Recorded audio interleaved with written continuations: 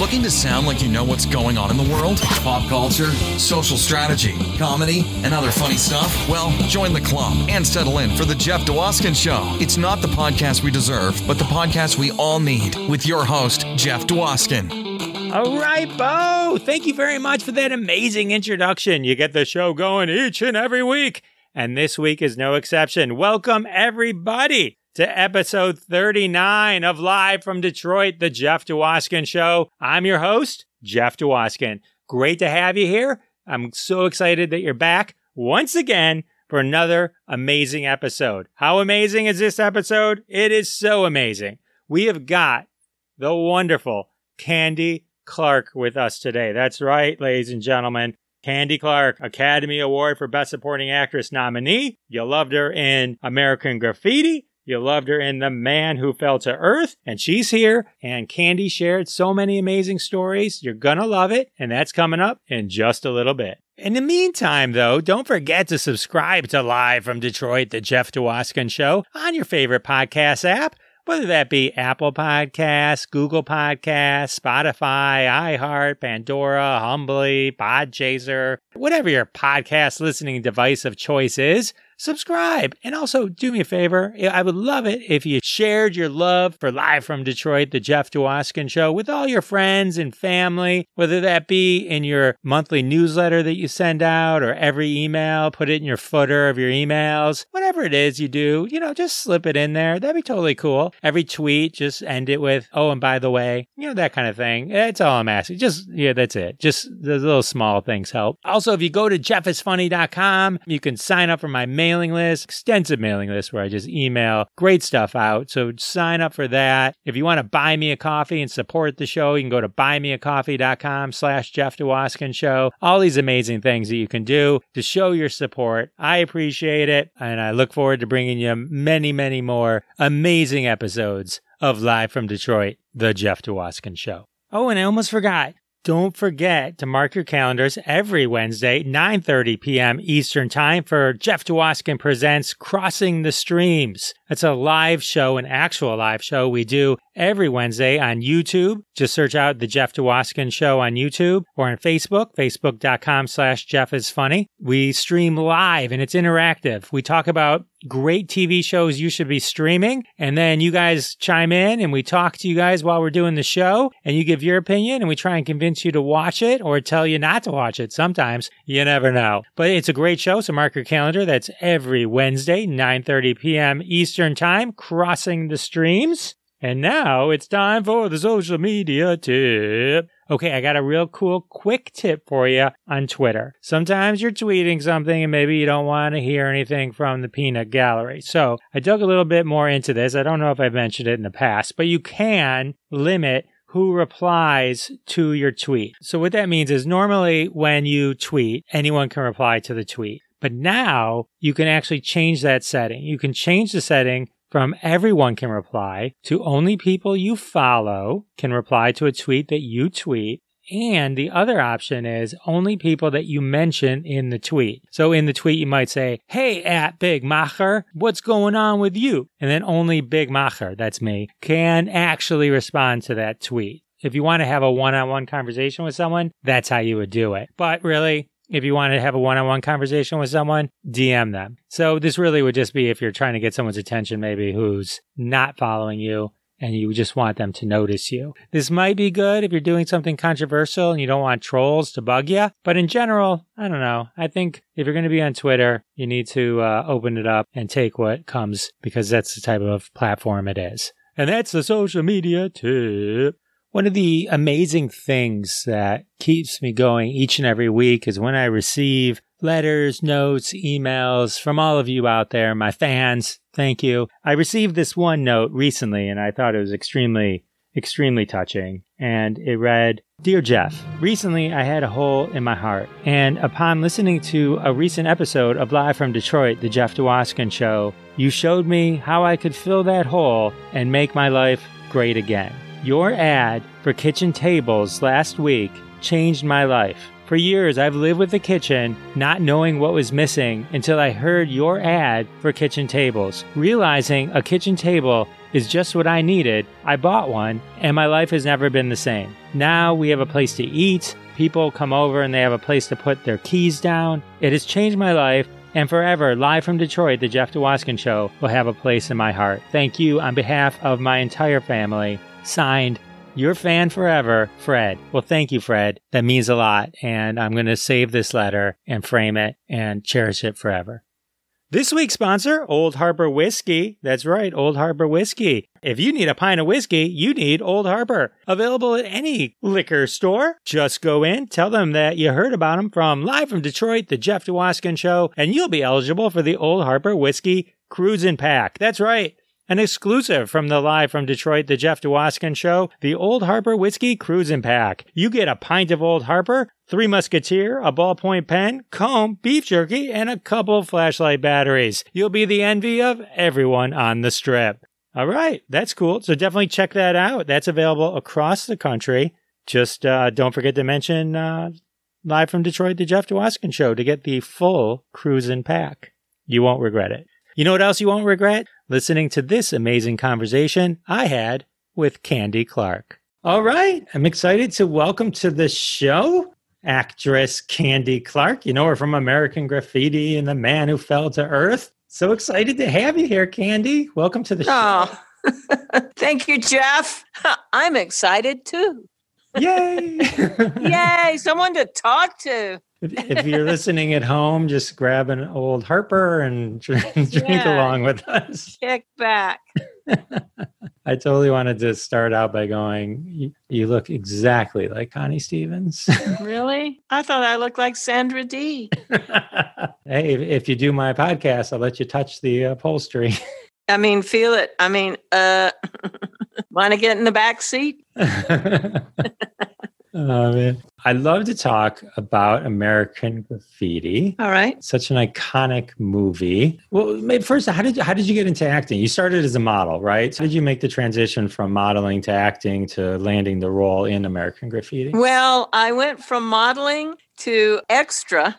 I did a extra thing on a film called Who is Harry Kellerman and Why is He Saying Those Things About Me? It was a Dustin Hoffman film. And I was in the crowd scene of about, 200 people.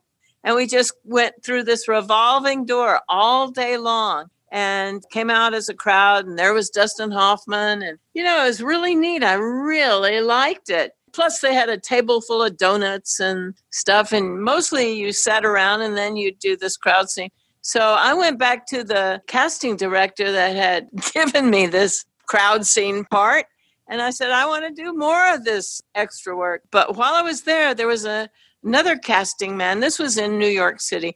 There was another casting man named Fred Roos. I was introduced to him, and Fred said, hey, you want to come with me to watch him do the screen test for The Godfather? And I said, sure.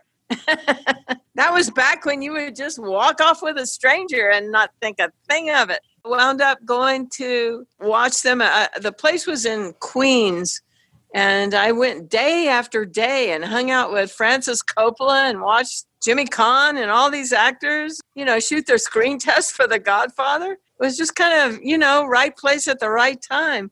And I really enjoyed it. And Francis was really nice to me. And he and I kind of worked out this little thing. I had a long cape that I wore all the time and a hat. And we worked out this thing where he was pretending to crank me down. And so I would bend my knees and my feet would disappear, and then he would crank me back up. Anyway, he almost lost The Godfather because the producers, when he sent the dailies in, he had left this silly little dopey thing at the end of the reel of his screen test, and he told me later that they almost fired him for shooting frivolous stuff. But that was how I kind of got my start. And then Fred Roos remembered me and started calling me. He was the one that brought me out to watch the screen test. And he was the casting person. And he started calling me to try out for this part in this film called Fat City. And I said, no, I just want to be an extra. I don't want to do any acting, and it involved memorization. And I was always a very poor student in school. I even had a hard time doing a book report. Remember, you had to get in front of the class? Well, maybe you didn't have to because you're a lot younger and prettier than me. But anyway, I kept refusing. And then he said, oh, just come out to California and try out. And I went and I tried out. And after I did this scene, which was very complicated, I had no idea about acting. I just kind of read the scene. Didn't act it, just read it. And then as I was walking to the elevator, they said, you're going to have to come back for a screen test. And I just remember saying, no, I just want to be an extra. And so the next thing I know, I flew back out to California, did a screen test. I remember I was up against Margot Kidder and another actress named Jennifer Saul. There was Jeff Bridges, and I got the part, and I got a boyfriend that day. Jeff Bridges. Nice. And he and I were together for 3 or 4 years of wonderful years.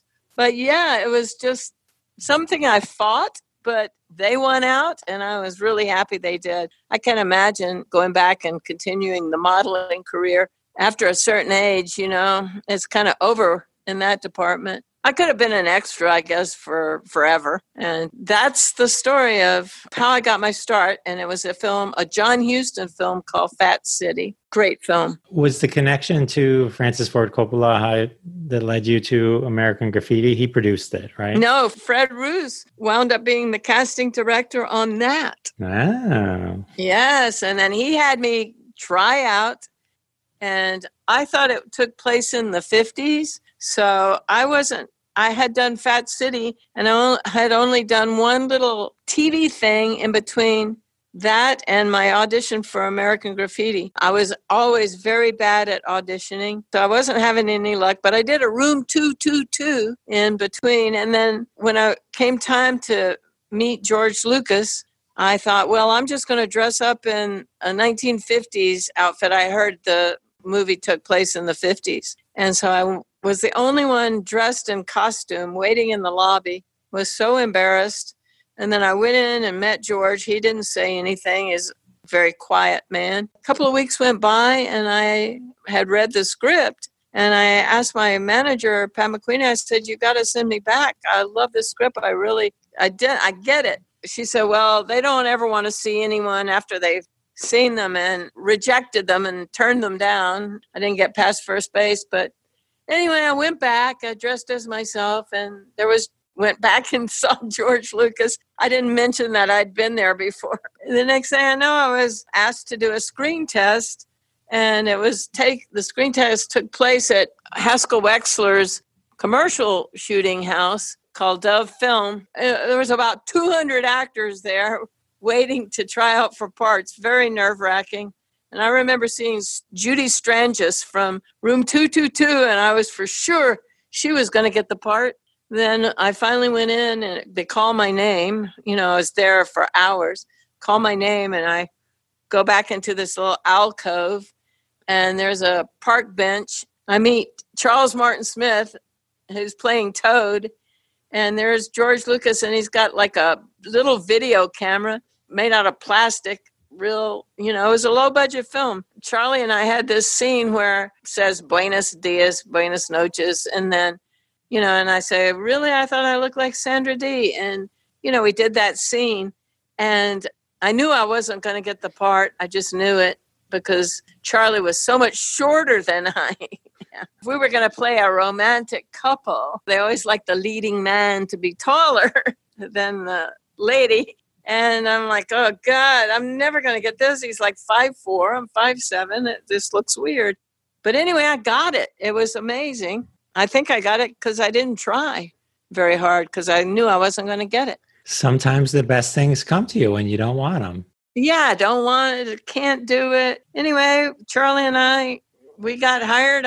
He and I drove up to San Francisco in my car, my Volkswagen. We broke down in Santa Barbara, had to have the Volkswagen engine overhauled. And then we finally made it up to San Francisco. And they were saying, well, God, where have you been? Because we had left at 4 a.m. to get up there. And we get there at midnight. They have like 3 dresses. They said, well, you got to try on wardrobe. We were exhausted. And so I tried on that blue and white striped dress. It fit perfect. I said, this is it. This is the one. It's great. Next thing I know, we're like working. Most of the film was shot at night. We did cheat a little bit. The goat killer scene was shot day for night. They just add a filter and make it look dark. But the rest of it was night shooting, 28 nights of up all night and trying to sleep in a Holiday Inn in San Rafael in the day, which is impossible at a hotel motel. Right. Yeah. People splashing in the pool and banging, slamming their car doors, not realizing that the actors need sleep. Anyway, it was a real challenge and I loved it. And the film took off like a rocket and became one of the best 100 films of all time in the American Film Institute lineup. Very proud of it. Was that a good answer? It was like a mile long. You brought it home. You brought it home, Candy. That was great. So what was it like working with, you didn't have scenes with everybody, but I mean, like, I assume because you had the Holiday Inn, you were all hanging out. Oh, yeah, we all hung out. What was it like? Richard Dreyfuss, Ron Howard, Cindy Williams? Everyone was great. We did have a few bad boys on the set, namely Harrison Ford and Paul Le Mat. Right. We'd gossip about him.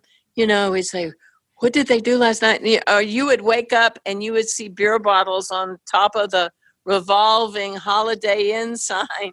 Like, how did they get up there and put those beer bottles? Pranks like that were happening all the time. So me, Ron Howard, Cindy, the good kids would always be gossiping about, what did they do last night? Cadillac windshield got cracked. And, eventually Harrison and Paul Le Mat got separated. And Harrison, I think, had to go to another hotel. Oh, so on-screen rivalry and then off-stage shenanigans between them. Oh, shenanigans. Richard Dreyfuss, I'm waiting for him one day to go to lunch. And I'm waiting in my hotel room. He's really late. I'm like, geez. And then finally a knock at the door. I open the door. He's soaking wet with a big goose egg on his forehead. Apparently, Paul Le Mat and Harrison had taken him by the arm and the leg, both sides, and tossed him into the shallow end of the pool. Oh. Very foolish. But he lived. He wasn't paralyzed. I think he had to wear his hair kind of down, smooshed around to cover this lump on his forehead. But yeah, we made it through. Ron Howard. He was a TV guy, right? And so... Yes, he was. A big TV guy, right? And so... He was our only star, really. He was really 18. And he'd been an actor all his life, since he was a 2-year-old, basically. And he was really sweet and mellow and no attitude or... No stuck up, no nothing. Just, I think he was happy just to be in a movie because he'd really been in television all his life. And at that time, movies had more status than TV. Right now, TV has some pretty heavy status with HBO and Netflix and all of that. But back then, it was kind of, TV. I think Ron was really happy. And he showed me a little film that he had won in the Kodak. I think he'd won second place in the Kodak student film contest, and it starred his brother, and it was one continual take. They weren't allowed to cut. It was really good, and he had brought one of those viewers where you crank it put your eyes up to this viewing port, and then you crank it with your hand. I'm like, wow, Ronnie, you're really good. I know, the rest is history. Man's a superstar and did really well. He wanted me to be in one of his movies. I think it was Eat My Dust. And, I read it. I didn't care for it that much. But that was his start, I think, with Roger Corman. I think it had some success, but it allowed him to go further and do more movies. It seems like a lot of people got their start with Roger Corman. Roger Corman, yes. The king of low-budget films. But he'd always give newcomers a chance, and that's all they needed. I think my first Ron Howard movie was Night Shift that he did. Yes, I think that was what he got after Eat My Dust. They could see that he could direct. And you know what? Because I turned him down, he never asked me to do another thing. Sad. Well, I hear he listens to this podcast, so he'll probably hear it and give you a call. Oh, really? Ron, I'm sorry. Please forgive me. I'll do anything. I'll crawl over hot coals. Just hire me once. I'll be an extra. I think we're putting it onto the universe. I think you're going to get a call from Ron Howard real soon. Well, Bo Hopkins recently got a call from Ron Howard for the first time since American Graffiti. Bo is in that movie Hillbilly Elegy. Oh, right. Plays Pat Ball. Nice. Yes, nice. So yeah, it's funny. Like rewatching the movie now, it's hard for me like to not be looking and going, wait, Cunningham is with Shirley and Cindy Williams. And I know. Like, the characters, it has such a Happy Days feel. I did meet Cindy Williams once. She's very sweet. So sweet. So nice. Very nice. Very, very nice to people. What was Richard Dreyfuss like? Because this is early Dreyfuss. This is before Jaws. He was, he's a very high energy, quick talking, but at that time, he was in a severe depression. His girlfriend had, I guess, dumped him, and he spent most of his time when he was off in his room, in his bed, I think crying. For years, he would never watch American Graffiti. It took him about 35 years to finally watch it because he had such bad memories of that time. And so... That's sad. That's too bad. I know. Because in the movie, he's chasing the perfect woman. Yeah. Must have dredged up some real depression. But he never could get her either, so... Right. They had the one phone call at the end. Was that Suzanne Summers? Yes, it was. Who parlayed... That woman's a genius. She parlayed that little tiny part, into an empire career, exercise maven, and, she did really well from... That was her springboard to fame. Yeah, no kidding. I don't think she had any dialogue. She just mouthed, I love you. And that was it. She didn't even say it out loud. I didn't blame Richard Dreyfuss for chasing her around. I would have been like, oh my God. Yeah, and that T-Bird wasn't bad either. It was great. Great. I assume you bonded pretty good with Charlie Martin Smith. You guys had all your scenes together? Oh, yes, we did. And I recently saw him about a month ago. Someone wanted a signature of Charles Martin Smith on a album that they had all the signatures except mine and Charlie's. I went over to where he lives and he came down fully masked. I took a picture of me and Charlie and the album with all the signatures, put it on my Facebook page. In other times when there's not this virus going around, we see each other, several times a year. He looked good. He looked great. He shaves his head. It just suits him so well. He just looks very handsome. He's a good dude. He is a good dude. Is there anyone else who you kind of sting? I mean, except for, of course, we're not going to speak of Ron Howard anymore until he calls you. I put it out there, Ronnie. Come on. I'll make some calls. No. Well, yeah, would you?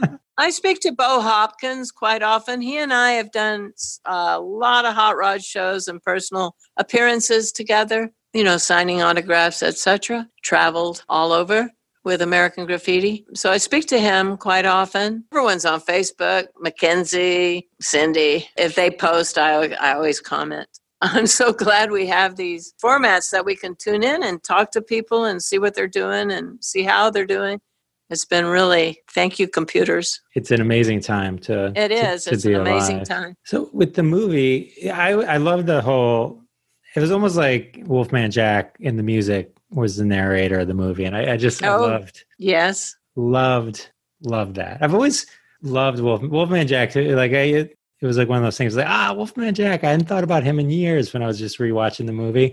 I'm like, love Wolfman Jack. It's such a powerful character in the movie for only having kind of like one little scene with Dreyfuss later on in it. But yeah, it's so cool. Did you get to meet him or was he like just in that one scene? No, I met him afterwards and got a signed autograph from him. But years later, there was some sort of charity thing. No, I didn't meet him. He only worked that one evening. And I tell you, if you didn't have to work, you didn't show up. You just try to get some rest because we would get picked up around 4:30, start working around 6 to 6 in the morning. What was George Lucas like as a director? Well, he's a very quiet person. You quickly learn because it was a low budget film that he was going to print and move to the next scene after one, maybe two takes. And so you quickly learn to get it right the first take because you know he was going to print the mistakes and just move on fast. And we shot that whole thing in 28 nights with all those people and all those different locations. So he was working like a slave. And in the day, he was editing. And Haskell Wexler was flying down to Los Angeles from the Petaluma, San Rafael area, and every day, and he was shooting commercial. So at the end, they got, more and more hollowed out and tired and exhausted looking and barely even talking. But we knew what we were supposed to do, and we did it. And, there were a couple of scenes that I didn't like, and I wanted to redo it again. And then he goes, nope, we're moving on. It's like, because it's permanent. Once it's filmed, it's forever, mistakes and all. So it was a great experience. But George was very quiet and exhausted, and so was Haskell. But we made it.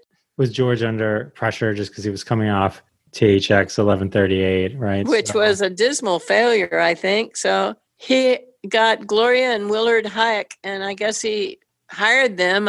They were the writers. They did a film around George's experiences in high school and people he knew. And turned out these experiences in high school were exactly what was going on in where I came from, Fort Worth, Texas, and all over the U.S.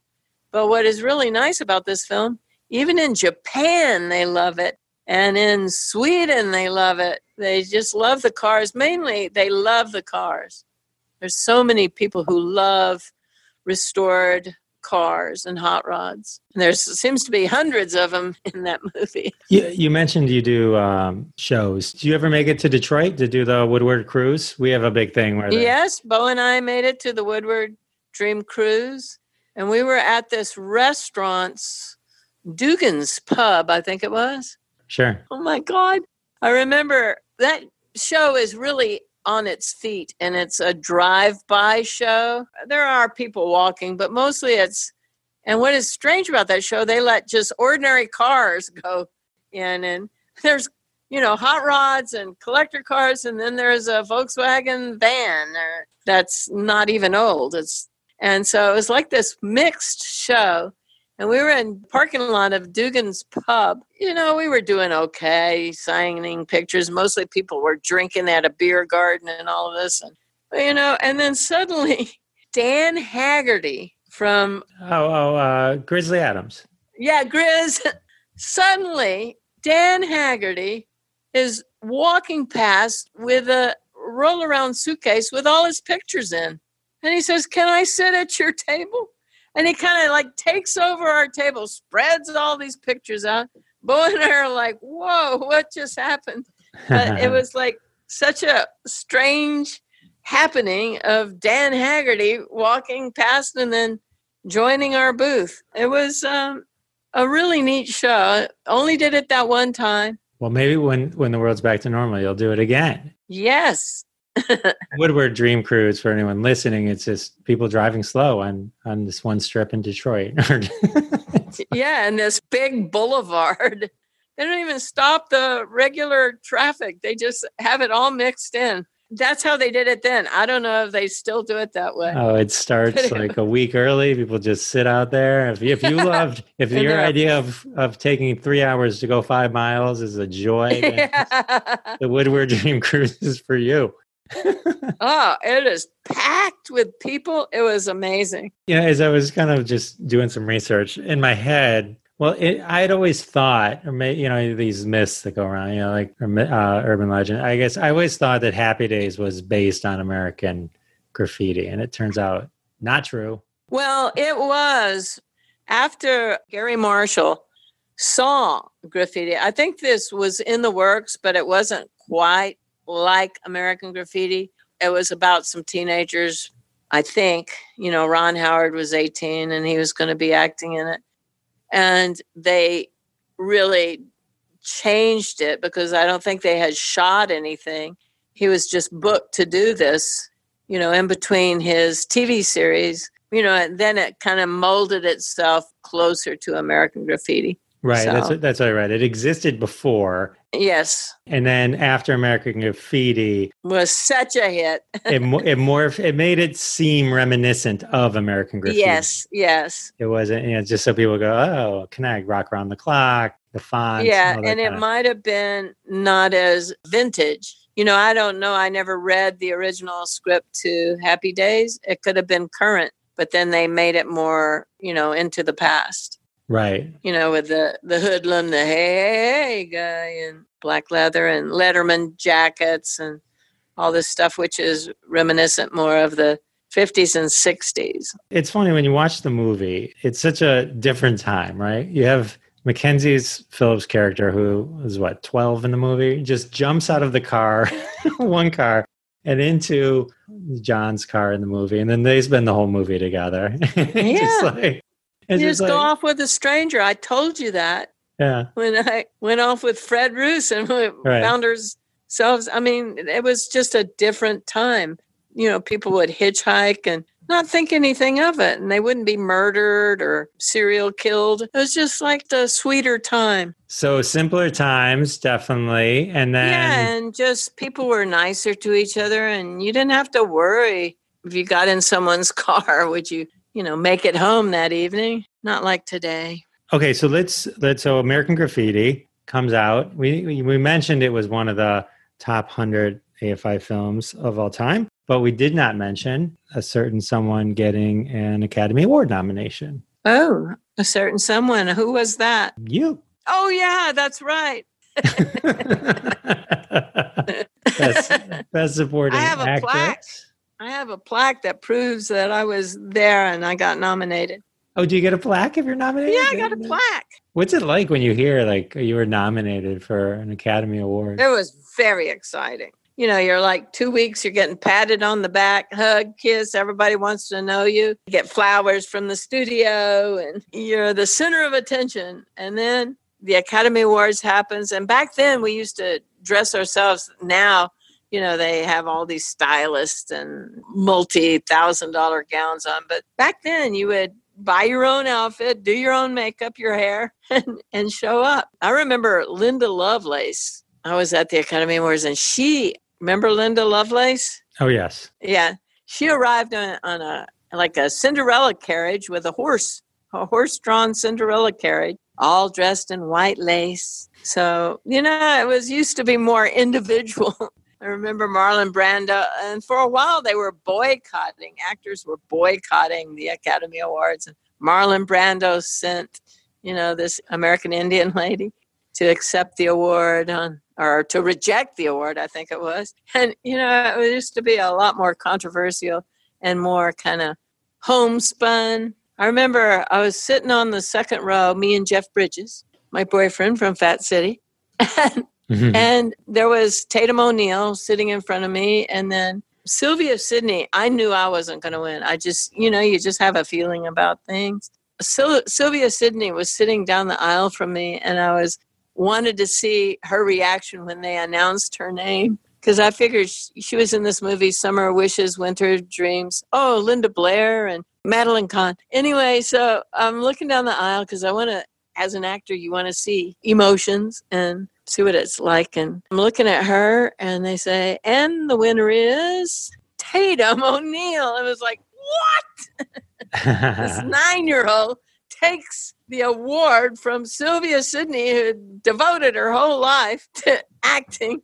It was like such a shocker. And there goes Tatum. She gets up on stage. She's wearing a little tuxedo. And but it was wonderful. There was a party after, the grand party afterwards. And it was just fabulous. You have to sit there and practice smiling. Like, okay, if you don't win, Candy, keep the face. Keep the face. Didn't have to practice. I was kind of relieved because I had no speech. It'd be like going on stage and doing a book report in front of the class. No, I'm not ready. So you did not write a speech. You were that guy. No, I knew. I just had a feeling that I wasn't going to win. I thought Sylvia Sidney would win. Boy, was I wrong, But it's still super cool to be nominated. It was super cool. And you got a plaque. One of 5 people. Right, that's what I'm saying. It's a huge honor. Huge honor. It is. And it's, I'm a member of the Academy, and that's a lot of fun because you get to see screeners and screenings. And not this year. I've watched, the Academy movies on my home computer, which isn't quite the same as going to the theater, having a hors d'oeuvre party and wine and, food afterwards. So anyway, we limp along and we'll be out of this soon. We'll get our vaccines and I'm very excited about that. Yes. Because I want out of this mess. We'll be out soon. So as I was watching American Graffiti and my Amazon Fire Stick very nicely says, there is a more American Graffiti, which I didn't even know. I watched it. I liked it. I thought as a sequel, it was great that they didn't try and get all of you into the same scenario again. Like that was the failure of it. People wanted more of the same. They wanted the next night.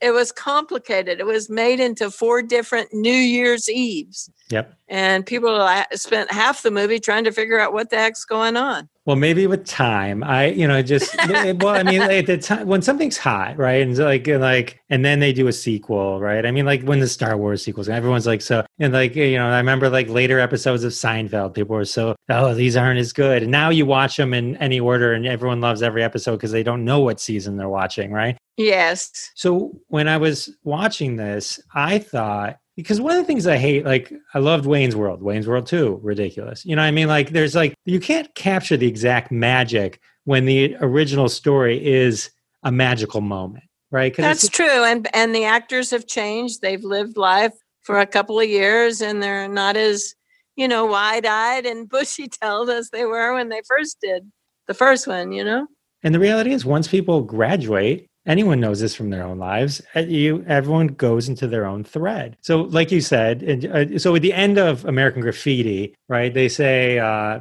John's character gets killed by a drunk driver. Oh, I was so mad. Terry's character is missing in action. And then I think Ron Howard became an insurance person and...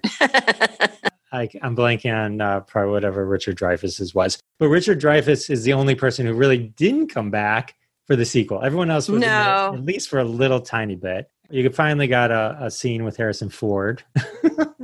Right? Yes, he was a policeman. He's a policeman. So I imagine he just agree to come on set one day and play? I guess for George, Joe gets shot. And then, so it happens in 4 sequences. One year, the year where John is eventually killed, the year where Terry's character... 4 New Year's Eves. 4 separate New Year's Eves. And then you're 1966. Ron Howard and Cindy Williams are... And I'm kind of like a stripper. The boss wants me to dance with a snake. Yes. Anyway.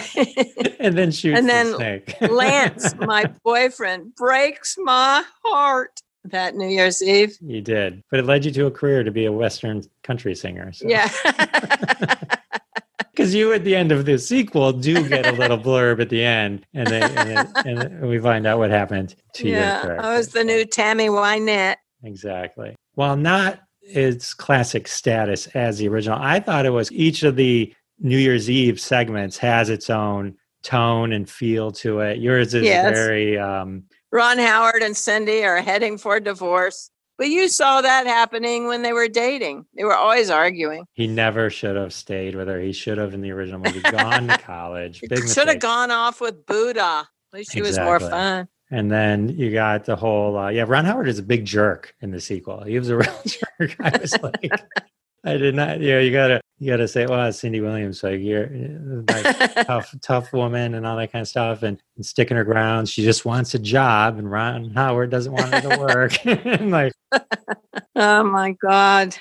But then you had a great thread too. I mean, like, and like yours was shot. I'm trying to think of what the word for the style was, but it was like 3 panels. It was very, very stylistic, and I enjoy it. And then Terry's scenes, which are in Vietnam. Yeah. And then you do find out, well, they don't show John get killed. You do find out that it's kind of implied in the scene, but like you do find out that Terry actually doesn't die. He just deserts. He deserts and he leaves. And I always thought he wound up in some Vietnamese village, maybe the bigger town, Ho Chi Minh City or something, running a some sort of gambling. I don't know, something illicit, because now he's in Vietnam, and it's wartime in Vietnam. And, a lot of black market stuff is going on. Right. Maybe we need more American Graffiti, and it's you guys. Exactly. You stumble on him, and it's you two get back together. Joe the Pharaoh got shot, but did he really die? We don't know. So we can dredge him up, and there's Debbie pushing him around in a wheelchair, shot in the chest. So he's paralyzed from the waist down, or the chest down. Me and Joe the Pharaoh wind up together. I don't know, but wait, we'll call it even more American. Yeah, even more, whether you want it or not. American Graffiti. Those are fun. Anyone listening, if you haven't seen the sequel, definitely check it out. It's I think it's ambitious. Whether it's remembered as a classic or not, in terms of sequels, I think it was just give it a chance. Please. Give it a chance. It was where I enjoyed it. I really did. It's got great music. Yeah, the music. Well, both of them do. I mean, combined. Yeah. I was trying to. I just bought American Graffiti on vinyl. I was trying to find it because I'm really into old records. Not old records. I mean, like literal record. Like not buying old copies. Like going to shows and trying to find original pressings. Oh yeah. And stuff. And so there's a lot of people just like you. I go to estate sales, and you record guys, you fight, you elbow each other out of the way. It's vicious. You record collectors are vicious when it comes to a box of LPs. Old records that might be scratched up anyway. Oh my God. I've watched you. I love more than estate sales. I love going to used record stores because it's I miss stand there for hours. I just miss like being surrounded by things and and I watch you guys. You stand there and flip through. I mean, for hours, you're just like there, stuck, flipping through boxes and boxes. Every once in a while, you'll find a nugget. Oh yeah. There's always a little nugget there, worth something. Always in the dollar bin. Always has some kind of gem in there. Panning for treasure. I do have one question on a different movie, The Man Who Fell to Earth. Oh, yes. Which is the movie you did with David Bowie. It was funny. Yeah. It was funny. I was watching it. I must have never seen a movie where Rip Torn was young.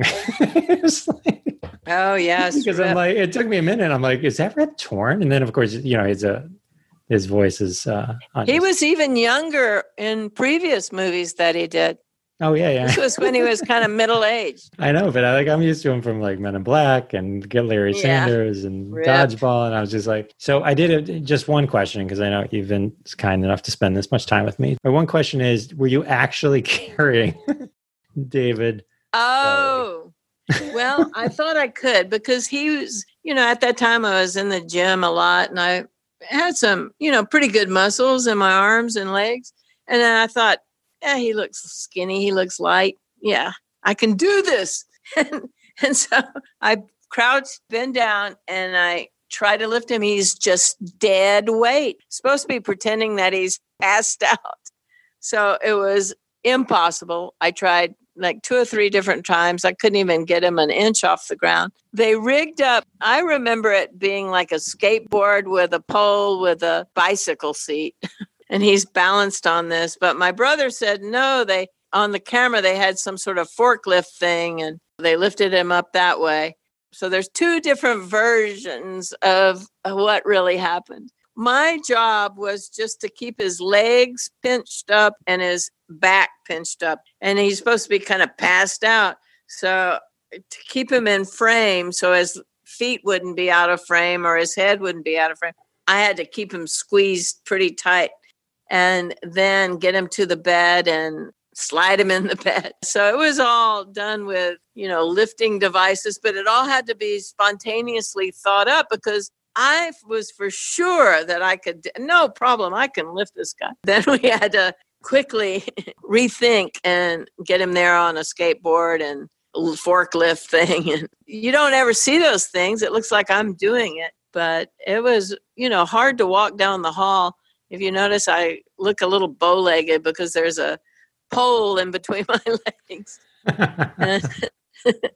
Anyway, it was fun. Every bit of that film was fun to do and also a challenge. What is just the one great memory you have, just to wrap everything up, of David Bowie? What I really liked about him, we had a lot of scenes together and a lot of dialogue, and the dialogue was really good, written by Paul Myersberg, taken from a book called The Man Who Fell to Earth.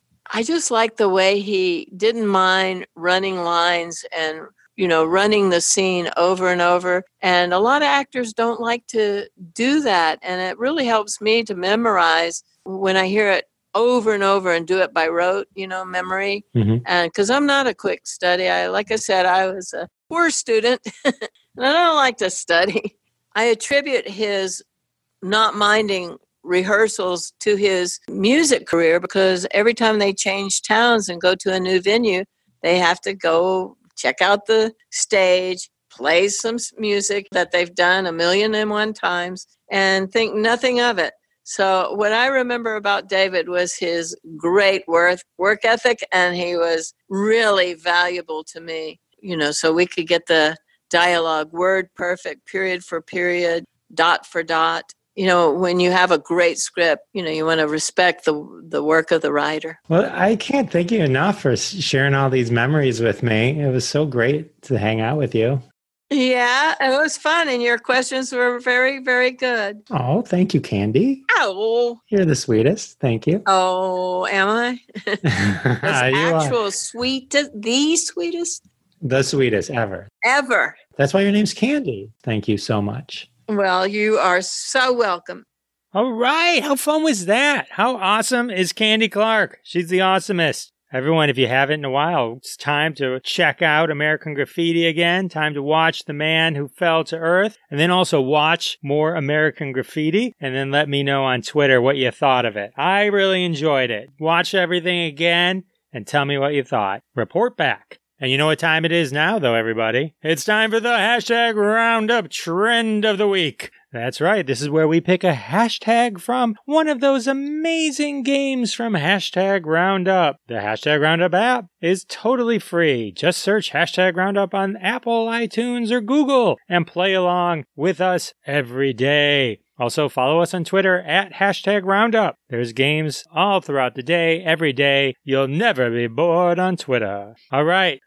This week's hashtag is a good one. Hashtag Automobile a Movie Quote. That's right. We're taking the American Graffiti movie, the car theme from the movie, mashing it together, and we end up with the amazing game from Fresh Coast Tags. Hashtag Automobile a Movie Quote. And don't forget, all the tweets I'm about to read will be retweeted at Jeff Dwoskin Show on Twitter and in the show notes. So find them, retweet them, show them some love. And don't forget to get the Hashtag Roundup app, play along. And in the future, one of your hashtags may end up on the Jeff Dwoskin Show. All right, here we go. Hashtag Automobile a Movie Quote. They may take our lives, but they'll never take our freeways.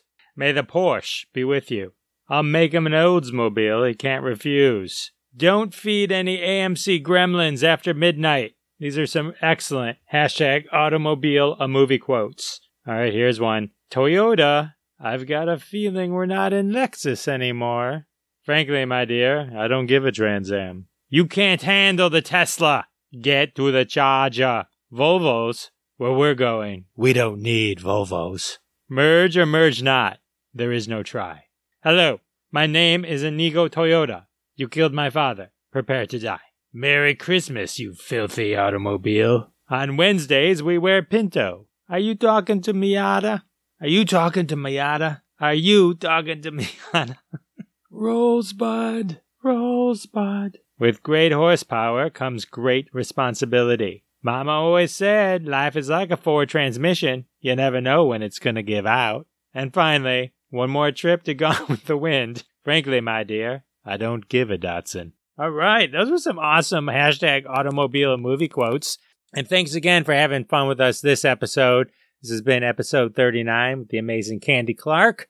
Can't thank you guys enough for coming back each and every week. Don't forget to subscribe, like, tell your friends, and we're going to see you next week. Thanks so much for listening to this episode of The Jeff Dwoskin Show with your host, Jeff Dwoskin. Now go repeat everything you heard and sound like a genius. Catch us online at thejeffdwoskinshow.com or follow us on Twitter at Jeff Dwoskin Show, and we'll see you next time.